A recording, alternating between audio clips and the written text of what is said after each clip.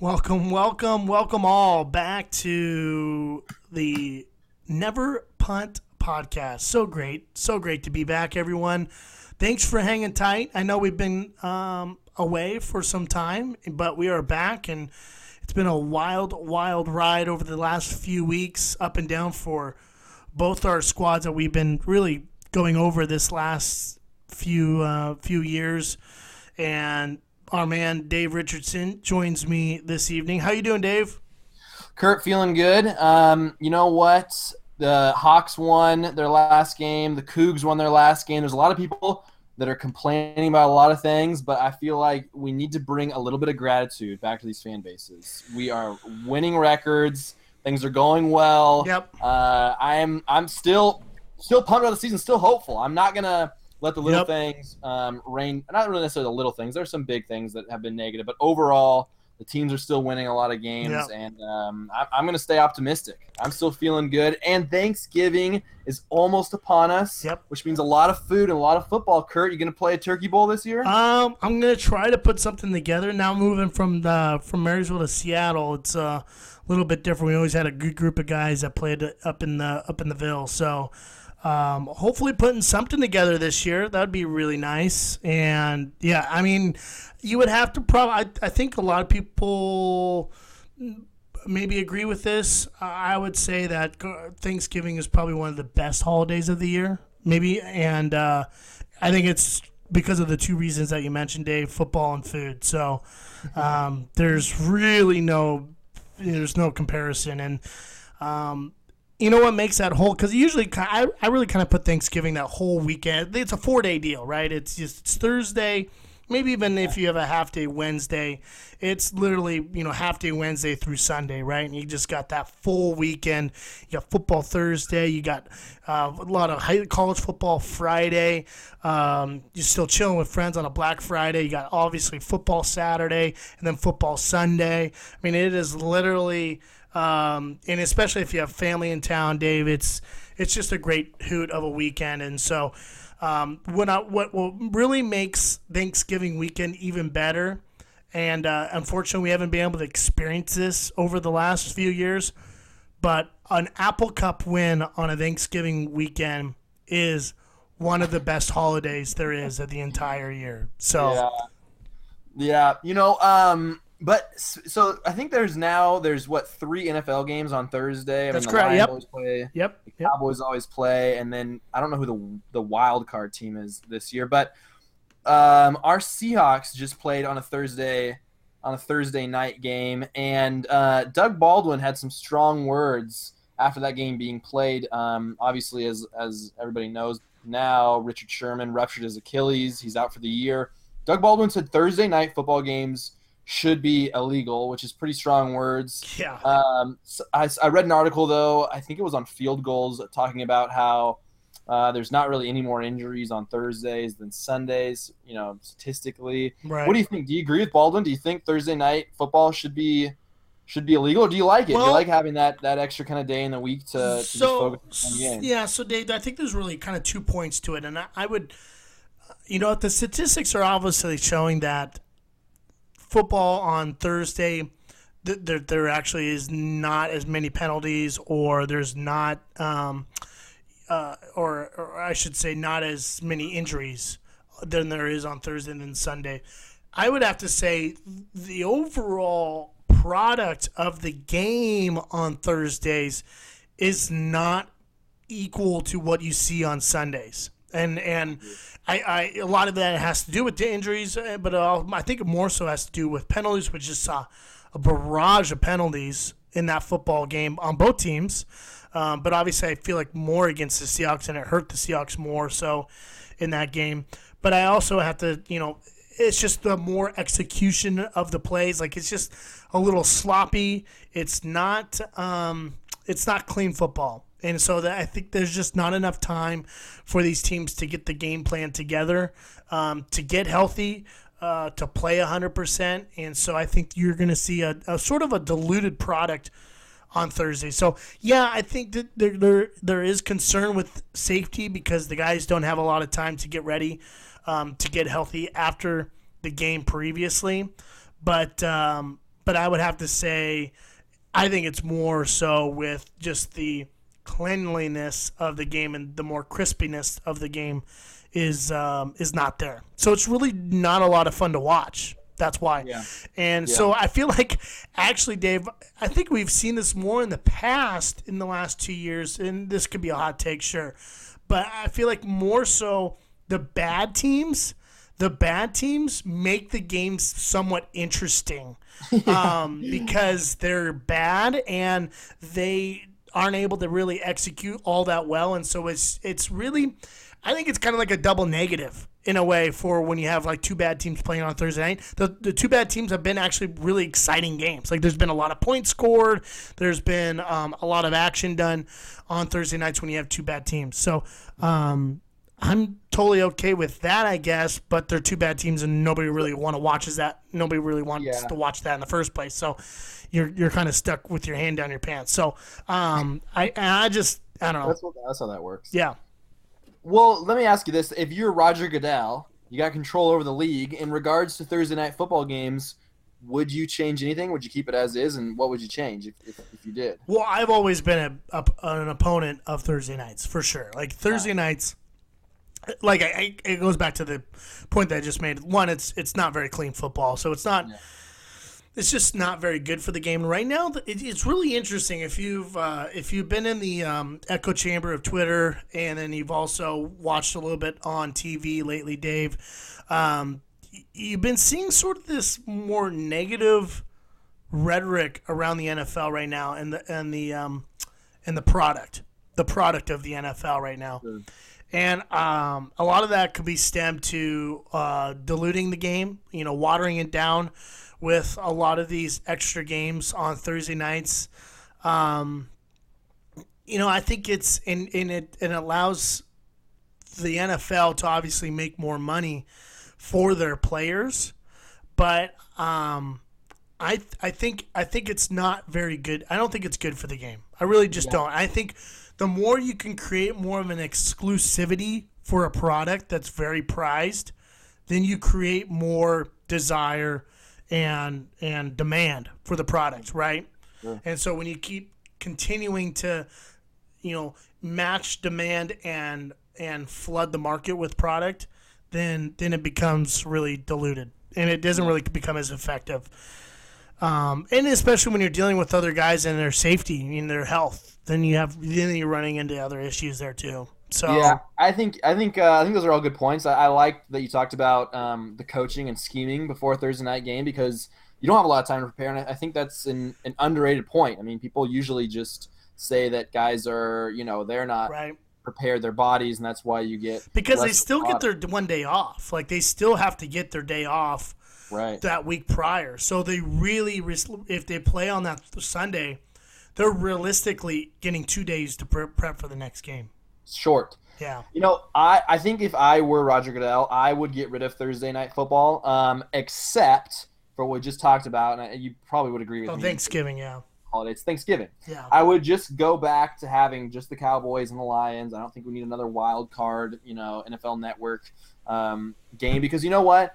There's an aspect around Thanksgiving that I don't mean to get sort of outside the football world too much here, but Thanksgiving, it's about time, with family. And if there's a TV on 24/7, it kind of hinders it. I mean, it's fun when it's like, all right, let's watch the game together, whatever may happen. The Seahawks have even played on Thanksgiving, which has been fun.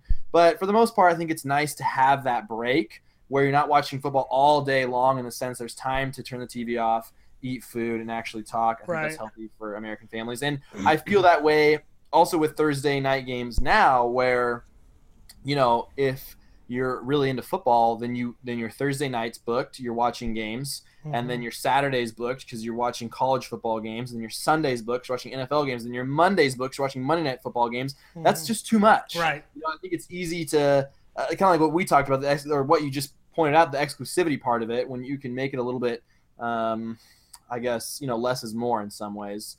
And so I would remove it for that reason as well. And I think what you also get is you get so many players complaining about it, just like Doug Baldwin did, that it hurts our view, the public's view of Thursday night football games. And that hurts the view of the NFL in general. If people are like, well, all the league cares about is money. They don't care about safety, and my team lost on Thursday night, so I'm extra frustrated, or a major player got hurt, a la Richard Sherman. Then overall, even if the statistics show that it's not necessarily that way, if the players are all poo-pooing it like that, then the fans fall in step, and if the fans don't like it, it hurts the NFL a little bit. So I would get rid of it, except for Thanksgiving. I think we're in agreement there. Obviously, I just mentioned this. Huge loss. A guy who never misses games for us, a leader on our defense, one of the most competitive, fiery, outspoken, and arguably the best corner in football, Richard Sherman, is done now for the year. So a win is a win, all right? There was frustrating parts about that game. I felt like we really could have done a lot more. The run game still isn't there. We lose Sherman, but Lane is now starting again because that trade fell through with him and the Texans. That's actually worked out in our favor, having Jeremy Lane back. Yeah. We signed Byron Maxwell, who Miami released. Deshaun Shedd should be coming off IR here in the next couple of weeks, it sounds like. What are your realistic expectations for the Seahawks team now that we've lost Sherman and we know more about this team? It's not, like I said, a good ranked team, but it's still 6-3. It should be 7-2 with that Washington game. How are you feeling? And maybe give me just a prediction. How do you think the season's going to end for this team now? You know, maybe it's just because I'm an optimistic person that I think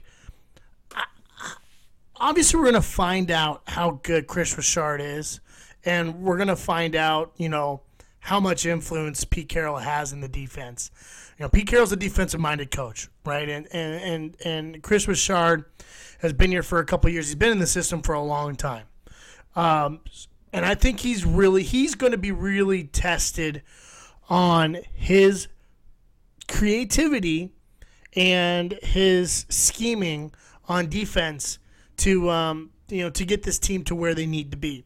Because he's been really relying on sheer talent. Like, that team has been one of the most talented defenses in all of football for a couple of years now, right? And so he's been dealing with some incredible talent that's been pretty much bringing Seattle as one of the top defenses in the NFL. Now you're going to be obviously without Richard, like you brought up. You could potentially be without Cam Chancellor. You have Earl's banged up. Defensive line has a lot of depth, but also a little banged up. And so you're missing Cliff Averill. So I think there's going to be an interesting task and a test for Chris Richard moving forward for the rest of this season and seeing how he could scheme. Now to answer your question, Dave, I think Seattle's defense is still going to be one of the top defenses in the league, because there's one thing, and this is going to be a lot different. I think there's going to be a lot of emphasis from Chris Richard and Pete Carroll on this defensive line. This defense has been built so much around that secondary in the Legion of Boom, but now you look at that defensive line, Dave, and the depth that there's, it's probably one of the best defensive lines. I think it is the best defensive line in the NFL right now, and it is probably the best defensive line that Pete Carroll has probably had maybe since 2013, maybe in his entire career here at Seattle. And so really what Seattle's been dealing with has been, creating a little bit of havoc in the backfield, forcing quarterbacks to make quicker decisions and getting the ball out quicker and creating some havoc, which also creates turnovers and allows the secondary to really eat up a lot of what the mistakes the offensive brings. But I think a lot of it has been on the secondary to really make this team thrive. I think we're seeing changing of the guard here, and I think we're going to see this defensive line step up and create all sorts of havoc for offensive teams moving forward. That's going to help the secondary that may be a little banged up right now. I mean, obviously this is more hopeful because we haven't really seen an all-world defensive effort up front, but the depth and the talent is there. And I think they're going to be taking a hard look at how they can scheme better to allow their defensive line to really dominate games, because that's where the strength is right now. Like, the strength of this defense is the front seven, for sure. Your defensive line and your linebackers. So how are you going to utilize that to still become one of the best defensive teams in the NFL? Because you do have the talent to make that happen. You're going to have Byron Maxwell now that you brought in. Is he going to be good? I think he's going to be great. I think he's going to be fine. I think he's going to be a step up from Jeremy Lane. I think he's going to be better than Jeremy Lane. So you think so? I think so. On the outside. Yeah, I mean, you're going to put him on the outside. I think he obviously he's not Richard Sherman, but I think he's going to get the job done. He's going to get the job done. He's not going to shut down the entire right side of the field, but he's going to get the job done. Yeah. You still have Earl Thomas, the eraser, over the top to help out. Thankfully, he's coming back. We need him. I would be real worried if we didn't have Sherman or Earl for the Falcons. That'd be bad, and obviously it'd be great to have Cam back. So having Cam back would be a huge, huge win for the defense as well. So if you're really only missing Richard Sherman out of that bunch, it's not that big of a. It's not season ending. That's not a season ending injury for the Seahawks. So, well, where does this Seahawks season end right now? What are your expectations? I think a lot. There's a lot. Obviously, there's a lot of variables on what could happen, but I think my answer to that really depends on one thing or two things. I would say one is obviously health, and two, where does Seattle end up in the NFC at the end of the season in terms of seeding? If Seattle gets the 1 or 2 seed in the NFC, we're not getting the 1 seed. I mean, that's not out of the question, Dave. It's not out of the question, but do you with 3 losses? My realistic expectation right now is to not get that. That is an absolute best case scenario. Oh, obviously it's a best case scenario. Yeah. But right now you look at Los Angeles, the Rams. The Rams have had a cupcake schedule. Now they're getting into the teeth of their schedule. So the Rams are going to lose a few games along the way, and you play them again. So I don't think the Rams are winning our division. I think we are. Yeah, we're going to win the division. That's not a problem. New Orleans, they're also going into the teeth of their schedule.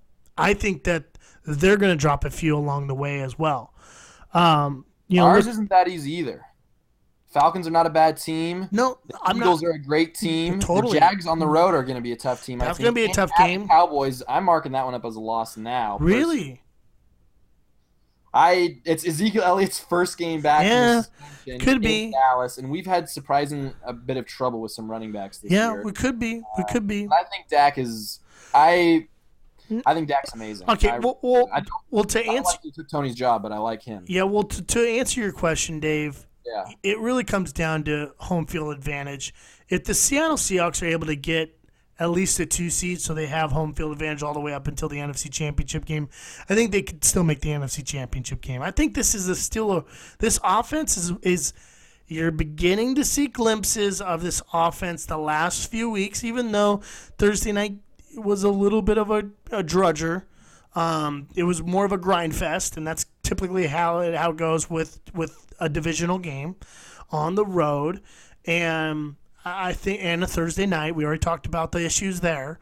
I think this offense is really going to be clicking. It's literally about the burst. I think this offense is going to get going, and it's really going to come down to our defense being able to keep it together. So I think. Okay, so where do you think it ends? Do you think it ends in the NFC Championship game? I'm not going to hold you to this at the end of the year. This is a point that can move. I just want to know your thoughts. NFC Championship game. Okay. Yep. Yeah, I think that's where it ends. I've been going back and forth with how this season ends. I'm somewhere between 10-6, 11-5. The Seahawks, in some years, have a tendency to somehow turn it on at the end of the year, and things look awesome. And that might still happen. I hope it does, and I hope my opinion changes. But so far, I feel like we kind of are what we are. We're a team that will have lapses on defense, but will have amazing moments in games when we piece it together. And we're a team that will only go as far as Russell Wilson takes us. Our running game is very, very bad. It's the worst running game that I can remember in the Pete Carroll era. I mean, I'm trying to remember what it was like before that's Marshawn bad. Lynch. That's bad. we had Justin Forsett, but I feel like I would rather have that right now than what we have with Lacey and Rawls. And I am excited about Mike Davis, who I know a lot of people in the Twitter sphere have been hankering for. He's kind of had that backup quarterback celebrity kind of ishness to him, where he's a guy that's been on the practice squad that looked good in preseason. Everyone thinks he'll be a savior, but I really did like how he moved in the preseason. He was a little lightning bug. He caught the ball really well, and he seemed to provide bursts similar to how J.D. McKissick has. So maybe he is our last hope there. I don't see where else it comes from in the running game, and so I think that's going to come back to bite us eventually. And admittedly, even though Walsh was perfect last game against Arizona, I still don't feel great about him in the playoffs. So I see us 10-6, 11-5. I see the running game hurting us. I think Russell is amazing. I mean, he should be in talk for MVP. I don't really think he's going to win MVP. That would be obviously I'd be ecstatic if he did. He has the narrative for it, I think, right now with the struggling O-line and run game, but he's making the stats happen. And I see us losing to either the Saints or the Eagles would be where I think it would end right now. If we match up with them, if we don't meet any of them till the NFC Championship game, then that's where it ends. If we meet up with them the round prior, then I think we'd lose. Right now in the NFC, the standings are Eagles 8-1. They look really balanced. Their D-line crushes the run. Jay Ajayi has worked well for them. They plug and play him, and they've been running well. Even Blunt wasn't so bad, who I didn't think was a great signing, but he's turned out to be really good. The Vikings are the Dave, next. who have they beat? Who have they played? Who, the Eagles or the Vikings? The Eagles. The Eagles have beat everyone they played except for one team. The Chiefs. I mean, it's like, okay, they beat the Redskins twice. Redskins aren't that great, but we had, 16 penalties in that game, which is also asinine. broke Denver's defense. When Denver was coming in as a very good defense, they scored a ton of points against. They scored 51 points against the Broncos. I mean, they have, so coming up here, Dave, they have They beat the Panthers. They have Cowboys, Seahawks, Rams, Raiders, Cowboys again. I mean, they have their back half of the schedule is tough as well. It's okay. Their schedule overall has pretty not been weak. that difficult. I will give you that. But when you watch their games, They're dominating. they look a lot more complete than we do. They look like a 2013 Seattle Seahawks. Maybe their defense, maybe not quite that good, but they're good. Yeah, I mean, their secondary stepped up a lot more than I thought it would. I don't see how they don't get the number one seed in the NFC, honestly, with that schedule overall not being crazy tough, in my opinion. Yeah. The Seahawks will probably be maybe their toughest game left that they have. And, yeah, I mean, the Cowboys once without Zeke. But they haven't shown me anything to not believe in them, I guess. Their wide receivers, Nelson Aguilar has made a huge jump this year. Zach Ertz has been arguably the best tight end in football. I mean, I like Kelsey. I'm a Kelsey, big-time Travis Kelsey fan. But overall, I think the Eagles would beat us. They just feel more balanced. And I think the Saints would beat us. They feel more balanced. The Saints ran something like 24 straight times in their last game and scored like 5 rushing touchdowns, something unreal.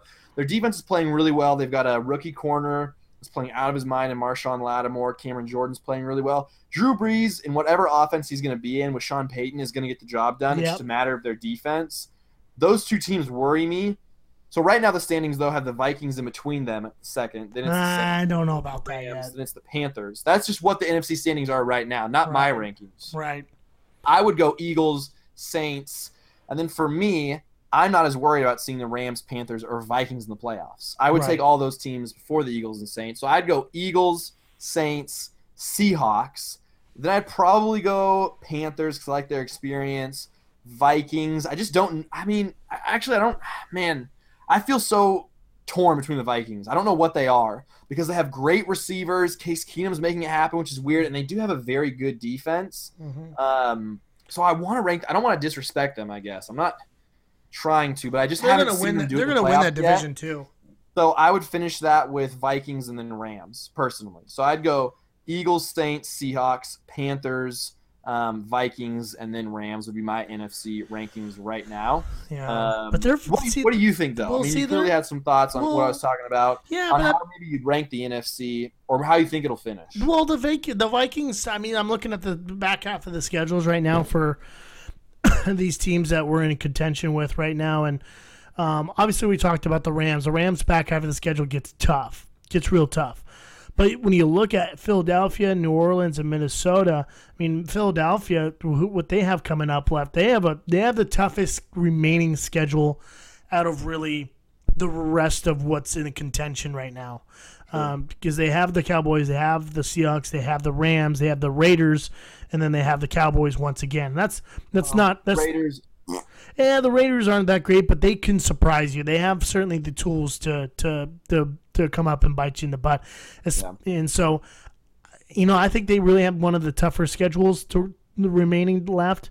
New Orleans Saints, I mean, what do you think of the Redskins? Like, the Redskins are going to be a 500 team this year. The Saints also have the Rams, Panthers, Falcons aren't as great this year. The Jets, Buccaneers, the Falcons 2 more times. Falcons, they're probably going to end up being a 500 team this year at best. It's just not looking very difficult for the Saints to really, string together a lot more wins. And the same goes for the Vikings. The Vikings have a little bit of a tough schedule, but it's not as tough anymore because the Packers don't have Aaron Rodgers anymore. So they have the Packers, the Bears, the Bengals. The Panthers, they're okay this year. They're not all world a couple years ago, but they're still a tough team to face. And you have the Lions and Rams. So, I'm looking at some of these schedules right now, and I'm only seeing about 1 or 2 losses left on the rest of them. And so when they're already sitting at 2 losses on the year, except the Eagles, 12-4 is the mark, right? Yeah. So 12-4 is the mark, and you're not going to be able to. You're not going to face. You're not going to face the Vikings. So unfortunately, you're not going to have any head-to-heads over those folks. So it'd be interesting to see how the tiebreakers play out if you're all to end up at 12-4. Is that what you think? You think they're going to end up? I think Seattle's going to end up 12-4. I think Minnesota's going to end up 12-4. I think New Orleans could looking at their schedule, their schedule's kind of weak sauce. I could see the Saints sitting at 13-3. Could. I like the Saints, man. They could sit at 13-3, but the Eagles, I think that with the deal with the Eagles, though, Eagles are going to drop a few games. I'm not quite as sold on the Eagles yet. Who are they going to drop to? Who are they going to lose to? I think the Seahawks are going to beat them at home. I think the Seahawks are going to beat them at home. Okay. So there's a loss there. I think they could lose to the Rams on the road on the West Coast again. And then they play at the Cowboys, a divisional game on the road. So there's a couple opportunities there to get bit in the butt. So that's 12-4, but I think they. But the Seahawks would have the head-to-head over them, right?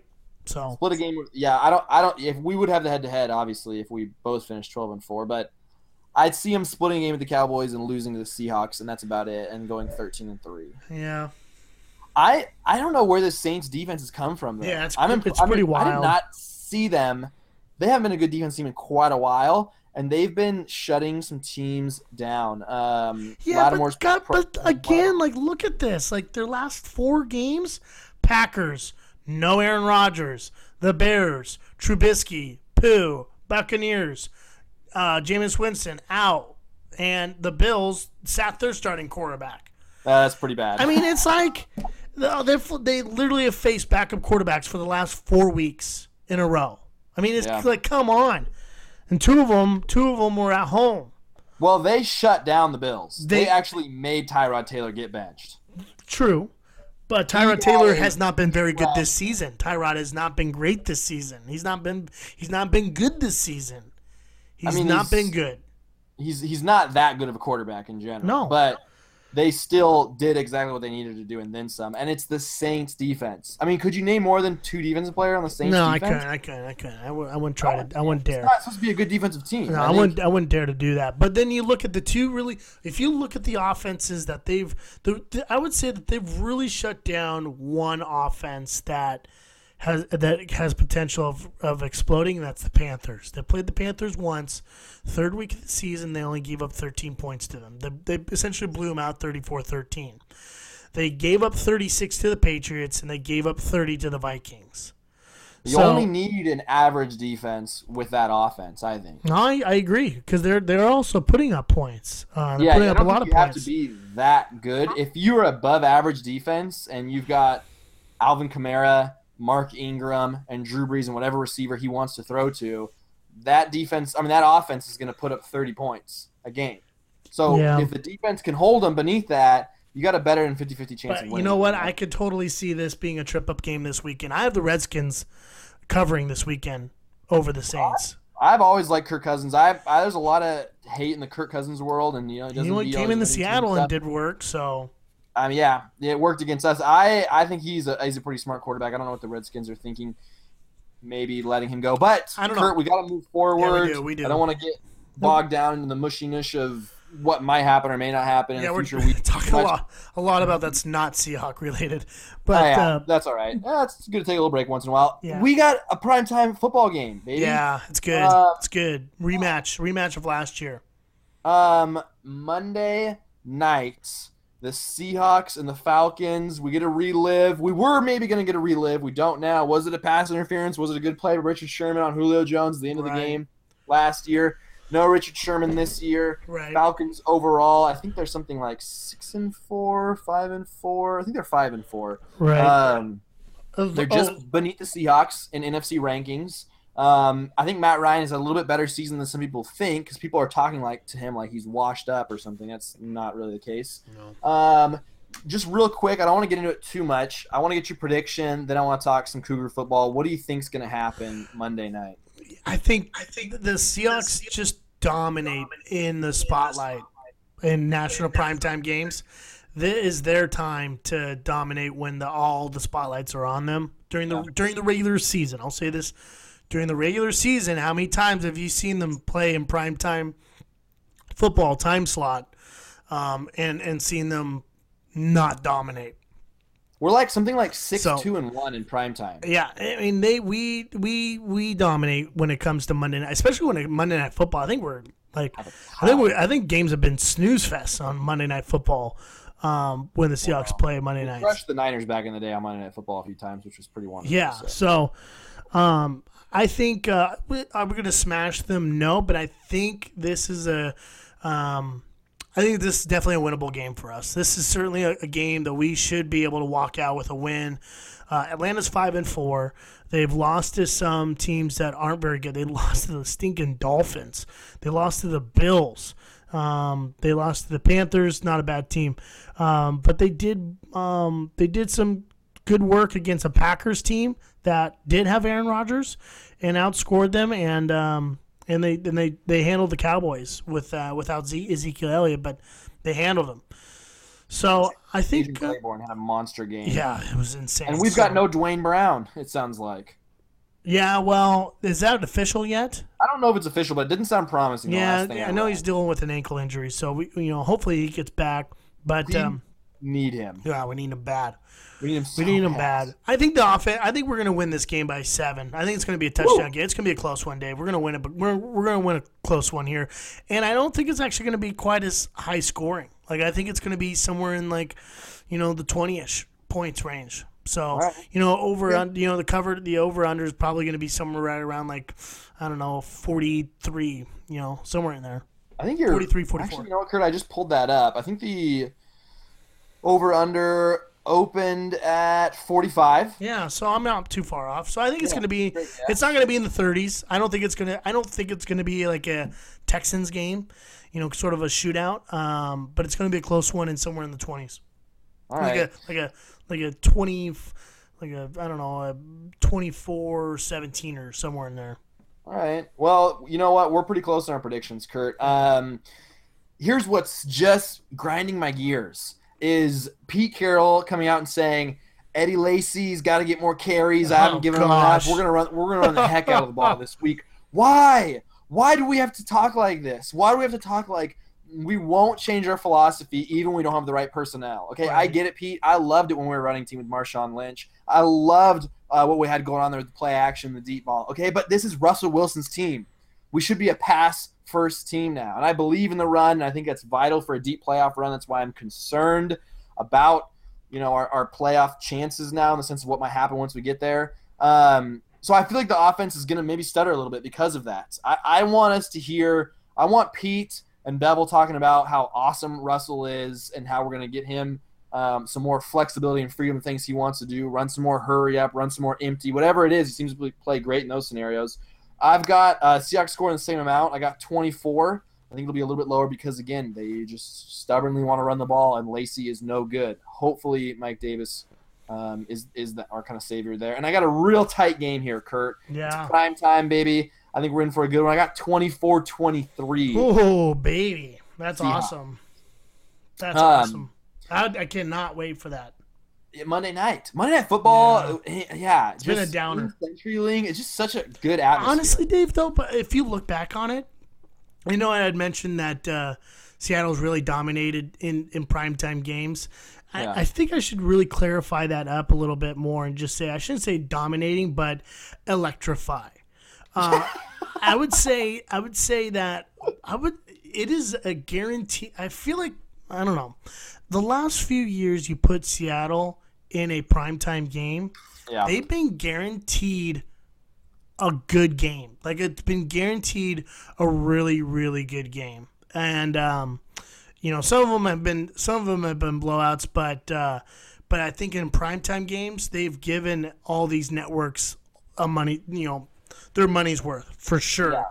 Oh, just the interviews alone after the games. Right. I mean, eating the turkey dinner on the Niners logo. Right. I mean, just there's a bunch of fun moments. I feel like of things that happened. The tie against Arizona obviously that was Sunday Night Football, I believe.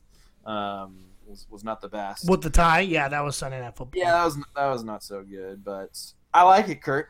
Electric. It's gonna be a good atmosphere, and you know what? Yeah, the Seahawks are gonna feel a little backs against the wall in some senses. I think people are starting to count the Seahawks out with the injuries, just like we talked about. Obviously, I feel it, and that's honest. I mean, I allow us freedom that hopefully they'll turn it around, but I kind of like that mentality that they seem to do well when it's us against the world kind of mentality where we lost a stud in our defense. People are counting us out. Let's go prove them wrong. So I'm looking forward to that.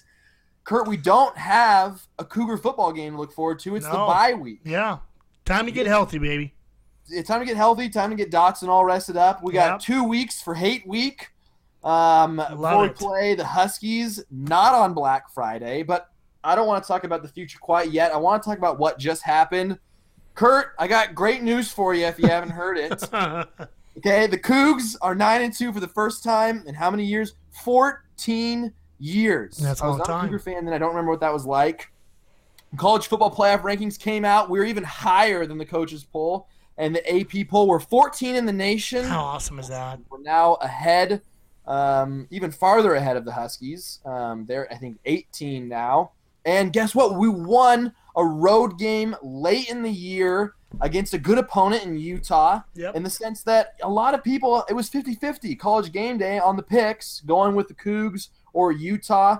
Utah always has talent. They never seem to have a ton of offensive talent for some reason. And that was really, really evident in this last game. And I got more news, good news for you, Kurt. Hercules Mataafa is amazing. He had 8 total tackles. That led the team in tackles. Let's see, how many? 5 of them were for tackles for loss, and 3 of them were sacks, and 1 of them was a forced fumble that he recovered himself. We also had 4 interceptions in this game. The defense played lights out. We won the game. Luke made the plays that needed to be made to win the game. Obviously, there's some frustrations there, but it's frustrating me, Kurt. Not as much as what I'm seeing on the field, because there's parts that are very much so frustrating. I agree with some of the fans' frustrations, but how toxic our fan base has become in the sense that we were a team that lost and lost and lost and lost and lost. Last year we had a pretty darn good year. Didn't end like we wanted, but it was a pretty darn good year. And now we're going into this game. We're 8-2, and everyone is pooping all over that, all over Luke Falk. And this result, Luke Falk's broken. We're going to lose this game. We're passing the ball too much. Oh, we can't figure it out. We're gonna choke it away. We're going to Coug it, whatever it is. Drive me absolutely nuts. Kurt, you and I heard the most ridiculous statement of all. We were at a wedding in Spokane, and one of our friends said, I miss the Paul Wolf days because it was less stressful then.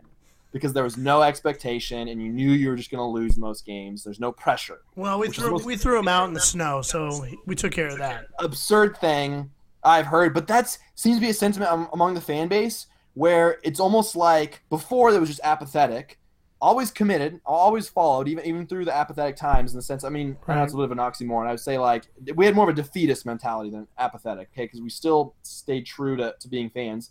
But now that we're competitive, it's like we think we should be crushing all these teams all the time, and we're just not there yet. So I do have some frustrations with how that game went. Okay, we passed the ball 69 freaking times when it wasn't really working. They passed the ball 30 less times and had something like 5 less passing yards. Right. Okay, so that's annoying. We had tons of turnovers we could have capitalized on and won the game. But there's a lack of gratitude right now in our fan base. But let me ask you this, Dave. Would you say that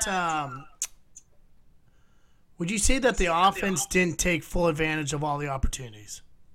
Yes. So would you say that it's not really the game should not have been as close as it should have been? The game should not have been as close as it should have been. I agree. Right.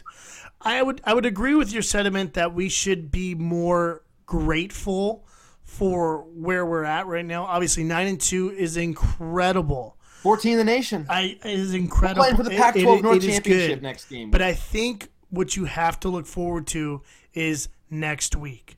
The next week is what really matters, Dave, and I'm leaning more towards the sentiment of we need to play much better if we want to win this conference. Like this offense needs to play better if we want to win the conference. I'm super excited and happy, and I'm not going to poo-poo the win that we had at Utah. That's a tough win. But if you're looking forward, what you've seen from the offense doesn't give you a whole lot of confidence of winning the conference, because the next 2 games you're going to need all hands on deck. And it's going to be bad. It's going to be real bad on Montlake. It might be bad no matter what. We'll say my prediction for next week. We'll just do that. We'll save our outlook for the Washington game next week. We won't get too much into the Apple Cup. We'll try to get the game or our podcast in early next week, before all the holidays. But I want to really want to see this offense get on the right track, and we just haven't seen it yet this year, Dave. And I think the problem is, sorry for cutting you off, but the issue really came from that Arizona game. There was a lot of issues that came from that Arizona game. Okay, one was obviously the offense didn't play well to start. The defense didn't play well. We got our doors sort of blown off, right? And what the problem was, what happened in Tucson was the offense was anemic. Luke was not running the offense the way it should have been. And then what happened was he got benched, and you bring in Tyler Helinski, and you saw that offense all of a sudden get the spark that has been missing all year. It had been missing, and you saw the offense just churn yards. I mean, the dude, Tyler Helinski had almost, what was it, 400 yards? And it was like over 400 yards. It was almost 500. It was almost 500 yards in 3 quarters. Yeah. But turnovers. Yeah, the turnovers. Yeah, I'm not going to have that same problem in the Apple Cup. We saw a backup quarterback in the Apple Cup in Seattle once before. Do you know how bad that was? Here's my point. My point is, Dave, is that it wasn't all of a sudden the receivers started to get open for Tyler Helinski when he was in there. It just wasn't like they were just magically getting open and the offense could magically start moving again, right? So there is an issue with Luke running the offense right now. It is not running. We saw what it can do in Tucson. And I think that is the problem within the fan base right now, is that they're aggravated that this offense can execute to the level that we've seen over the last few years. And so we've seen Luke thrashed them the last 3 years. And we just have not seen him take them by their throats and finish them this season. He crushed Oregon State this year, but that's not saying much. Yeah, that's not saying a whole lot. So I'm just saying, Dave, I understand. I am grateful. I am excited. This is the best Cougar football season I've ever seen. You're one of the good ones, Kurt.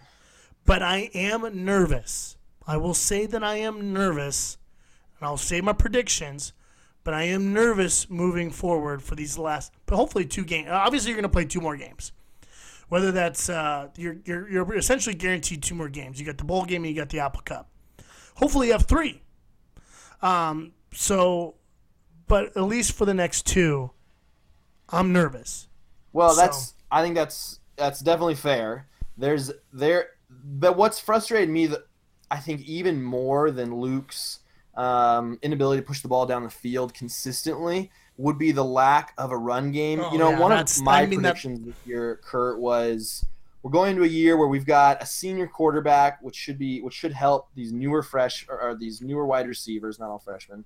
But we've got a pretty upperclassman level offensive line and running backs that are very skilled. Yep. So let's run the ball a bunch this year to take maybe some pressure off of those wide receivers. I was hoping for a little bit more balance. I mean, obviously it's never going to be 50-50. This is the air raid. It's really not the ground raid. All right, they're going to get their opportunities to touch the ball and make plays, but we're not going to run it a ton. But it was just so obvious that passing wasn't getting the job done, that Luke wasn't really firing on all cylinders. At times, he had a great drive in the fourth quarter that needed to happen. We had to score in the fourth quarter to really get up 2 scores, and he did it. He got it when we needed it, so I'm happy about that. Yep. But I don't understand why we're not running Jamal Morrow and Boobie Williams more. And you know what? When they ran the ball against Utah, they were getting 7 yards a carry, it seemed like. It seemed like they would hand it off, and things would go really well. And I was frustrated with, okay, this is working. One poor soul must have calluses on his fingers and thumbs from literally tweeting, I think every 30 seconds. I follow him on the Never Punt podcast, and he tweeted literally at everybody that would listen, and just, in response, just run the ball, run the ball, run the ball, run the ball. He was losing his mind, which, that's the expectation you're going to have with a Mike Leach team. You're going to be in trouble. But just a little bit more. It was working. It helps take pressure off Falk. And I don't know if this is – I mean, the announcers always talk about how, Luke's got the keys to the run game. He's the one that checks into it. Maybe you need to pull the reins back there a little bit. Maybe it's not benching him necessarily, but it's being a little bit more forceful with, hey, this is a run play, Luke, we're running it. Or to show, tell him to audible into a run play if he's not going to. Because, I think that that Husky defense is very good. I give a lot of respect to it. And any weaknesses you have offensively, they seem to make 10 times worse. And so I am worried about that.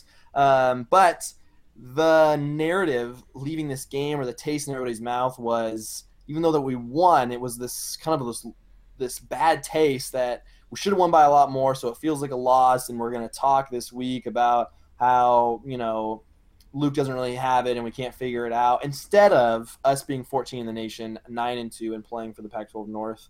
So I wish, in context with what Cougar football has been the last 14 years since we've been here, that there would be just more, I guess, happiness than complaints. But enough is never enough. Unwarranted. It's not unwarranted. I just wish the balance was a little bit different. Right. Enough is never enough, though, Dave. Enough is never enough.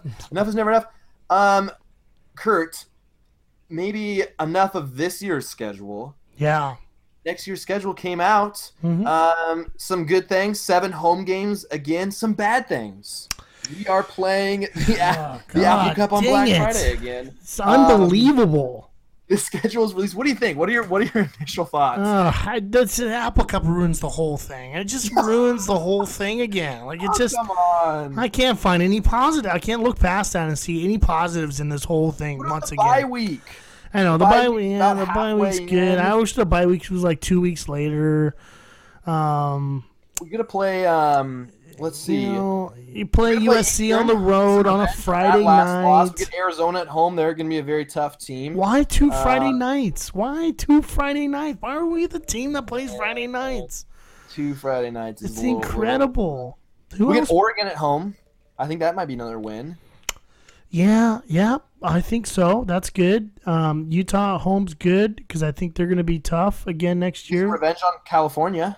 If you look at the schedule, Dave, it's you're going to have Arizona Tate. That's going to be a good game. Apple Cup at home too. Yeah, so we end on 2 home games instead of 2 away games. That's huge. That's certainly big time for us. But unfortunately, the unfortunate part is like we got the double whammy. We had the double whammy at the end of the season. So yeah, we get the 2 home games at home at the end of the season, Dave. But of course, the Arizona game's on that Saturday that nobody goes to because it's Thanksgiving week, and then you also have the Apple Cup on Black Friday. So it's kind of like.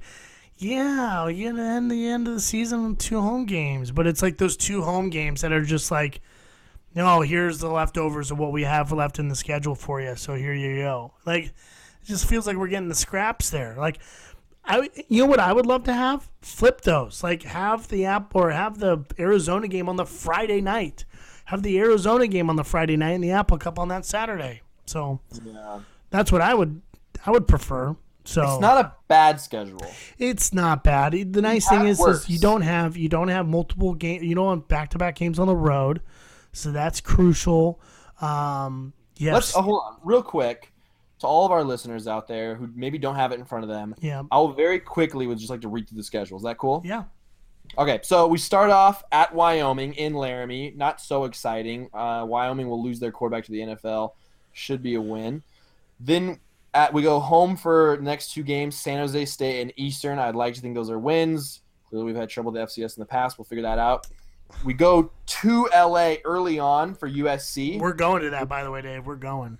We are going to go to that game, which is going to be we're going to LA. Fun. I'm not so opposed to that. The silver lining here is sometimes USC really turns it on late once they figure it all out. We've had luck playing them in the Coliseum early, and that's how we got Lane Kiffin fired. But here's the difference with – I know you're going to run through this, but the difference between that being a Friday night game, the huge difference there is that we're at home the week before. It's been the big point this year is about playing Friday nights on the road prior to that. Coming off of a road game. We're coming off a game against Eastern. Hopefully Eastern doesn't beat us up too much, and we go down to LA to kick off Pac-12 conference schedule. So yes, on a Friday. That's it's correct. It's actually not a bad time. Then we come back home and we play Utah. We just beat. I think we could probably do pretty well against them. Then we go to Oregon State. Again, not really that worried about that game. Then week 7, we have a bye. Leach recently said, I'd like to have a bye about 2/3 way through the season. This isn't so bad. About halfway. Halfway's fine. Oregon at home after a bye, which is great because I think Oregon could be pretty good next year with Herbert and another year with that coaching staff. I'd like to play them. You don't think it's going to be Burmeister next year, huh? I don't think it's going to be. I don't think it's going to be Burmeister. I don't know. There's something. They don't like him anymore, do they? You can't go 2 for 6 with 2 picks and think you're going to start next. Yeah, that's pretty brutal. Stanford at Palo Alto. I think that's a mixed bag. I mean, Stanford's a very well-coached team, and this year was a tough game. But we have Stanford's number. There's something about that matchup that plays really well into our favor. Surprisingly, yeah. Then we have Cal at home, which would be nice. Good. Because I think they're going to be decent next year. Colorado in Boulder in November. That's tough game. Tough game. Tough game. It's also a pretty well-coached team, I think. Arizona at home, November 17th. A cold game, maybe that will play to our strengths. We seem to kind of get a little weird when we go to Arizona with the heat. Maybe you'll have a little reverse effects. You can only hope. We blew them out when they came up here. So I'm probably, if I'm into sports betting next year, I would probably put my money on Khalil Tate to win the Heisman next year. That's probably that's a little hot take for you. And then we follow up with the Apple Cup at home. So it's a good mix of on the road, at home, a couple games on the road, at home, on the road, at home. It's got balance for your travel plans. You see 12-0. This year had 5 games at home, and where it's just week after week, expect you to go to the game. This kind of gives you some nice breaks. So I do like that. You see 12-0? It's still in play. I'll say that much. Still in play. I think 12-0 sounds pretty good to me. I am excited. Here's my question. I know we will probably have more podcasts to talk about this day, but I was just thinking about this. You know, it's crazy. You know, talking about the Utah game, Hercules, incredible, one of the most all-world efforts of all time in a Pac-12 game. Yeah, we need to talk more about that. Which was absolutely amazing. Is Hercules Mataafa coming back next year? He is a junior, Dave. He is a junior. Is his size going to deter him from getting drafted? Oh, man, that is such a – I didn't feel like even 2 weeks ago that he would leave. After this game, it seems to be a little bit of a recency bias. People are maybe – I wouldn't say it's a knee-jerk because he's been really good since his freshman year as a freshman All-American. Right. So I thought of this, and my next thought was, well, what does he play in the NFL? Right. And my only thought is that he would be a 4-3 defensive end. What do you think? Do you have a position for him at the next level? Potentially even an outside linebacker. They've played him a lot, actually, in Grinch's defense. They played him a lot in sort of that spy. They played him in that spy linebacker spot. They did that a little bit against Darnold. They did a little bit against Tate as well. He is athletic. He's able to move. So they could stand him up and play him more in that outside defensive end / outside linebacker position in the NFL. That's possible. He's smaller. I love his first step. I love his pad level. Obviously, he's not the heaviest guy. I mean, do you see him as the next Michael Bennett? Like, he's not that big, though. He's not as big as Michael Bennett is. I don't think he's as tall or as heavy. Yeah, I mean, Michael Bennett's what, like 6'3", 275, 6'2", 275 or something, 280 maybe. Hercules will probably beef up. Michael Bennett's he's 6'4". Michael Bennett is? Yeah, he's 6'4". He's tall. He's a tall guy. He is tall. Gosh, Kurt, I don't know. I want to give definitive answers for everything, right? That's helpful. I just feel so torn about that. I could see it going either way. I really could. I think he'll obviously talk to, NFL draft scouts of maybe some predictions of where he could go. And, he's Luke Falk's leaving. Maybe he feels like it's a good time to transition out. But things – and you know what maybe is the real X factor here, Kurt, that we haven't brought up yet is if Alex Grinch leaves. Yeah, that's a huge part. If Grinch leaves, it seems a little bit more likely. Yeah. And what's annoying me, too, a little bit with this, which I don't want to switch topics too much. We've got to wrap this up here pretty quick. But – Grinch is being talked about as like a top 3, coaching candidate for the next year. And it's like, obviously there's clear bias here, Kurt. It's like, why aren't people talking about the UW defensive coordinator the same way? Because he's had a great defense ever since Peterson's been there. Right. And nobody seems to want to hire him to be a head coach for some reason. But they'll take ours after he has 2 good years and 1, really good year. Yeah, they should just take UW's. They should take UW. They should take that guy, Pete Kwiatkowski or whatever his name is. The guy from Monsters Inc. Hey, real quick, Dave. So Michael Bennett, 6'4", 270. Mataafa, 6'2", 250. So he's only 2 inches shorter and about 25 pounds lighter. He can put on a couple more pounds. I mean, he's not that far off. He's kind of a tweener. I mean, he's such a physical and vicious guy, and he uses his pad level so well, such good technique that he could pull it off. The next level would be pretty good, but it obviously wouldn't hurt for him to spend another year. And Pullman, I don't know, maybe he's loving it. Maybe he loves being a boss. I mean, that's the best single defensive performance I've ever seen from a Cougar football player. I mean, my favorite part of that game was when he got the fumble. Mataafa crushing the quarterback, forcing the fumble, and then just give me that. Just taking the ball with one hand, standing up like, this is mine. And just this kind of smug look on his face like, that's right. I just did that to your offense. I just crushed their O-line. I crushed their quarterback, and I took the ball because it's mine. That was the best moment in the game. So, man, I really hope he's back next year because who knew that this Cougar D-line would be so good this year? Mm-hmm. I was down on them in preseason. And before the season starts, what I should just say. But, man, our D-line's been awesome. And you know what? We're not going to talk predictions, but I think this Apple Cup could be a low-scoring game because of it. I think so. I don't agree with that at all. But we'll get into that. You know who? What? You don't agree with that at all after you saying I think so? Well, no, I said I agree with that. Oh, okay. No, I said no. Sorry, I agree with that. But I was reading this. Sorry, I was reading this. You know who Matafa reminds me of? I think Matafa is actually better, but Scooby Wright. You know, Scooby Wright took over the Pac-12 when he was at Arizona and dominated on defense. And you know what's so crazy? I was just reading this, Dave. Scooby Wright had 29 tackle for losses in 2014. Jeez. That's in 14 sacks. I mean, where is he now? He's at the Arizona Cardinals. He's at the Arizona Cardinals, and he was also, as is what was just announced this week, Hercules Matafa is being considered for the Walter Camp Award. Scooby Wright was also a finalist for the Walter Camp Award. So I think Scooby Wright is a name that kind of reminds me of Hercules, kind of like a defensive player that just wrecks teams. Scooby Wright did that when he was at Arizona. Scooby Wright was also the, I believe, Pac-12 Defensive Player of the Year. Is Matafa going to be the Pac-12 Defensive Player of the Year? 100% he will. 100%. No questions asked. I mean, I think he sealed it up. He sealed it up this last weekend. Is there anybody even close? No. I wouldn't. I mean, I don't think so. No. I don't think so. I feel a little ignorant in this sense where I can't think of another defensive name that sticks out to me. There isn't. There was Porter Gustin on USC that I think got hurt. He's a linebacker. I mean, UCLA, is there anybody? I mean, UW, I mean, they've had some very talented defensive players. Vitavia, I know is very skilled. Yeah. They've got some really good linebackers. Yeah, so I'm looking at this right now, Dave. So with Hercules having a few more games left, he's probably going to get more tackle for losses. Right now he's at 21.5. Scooby Wright was at 29.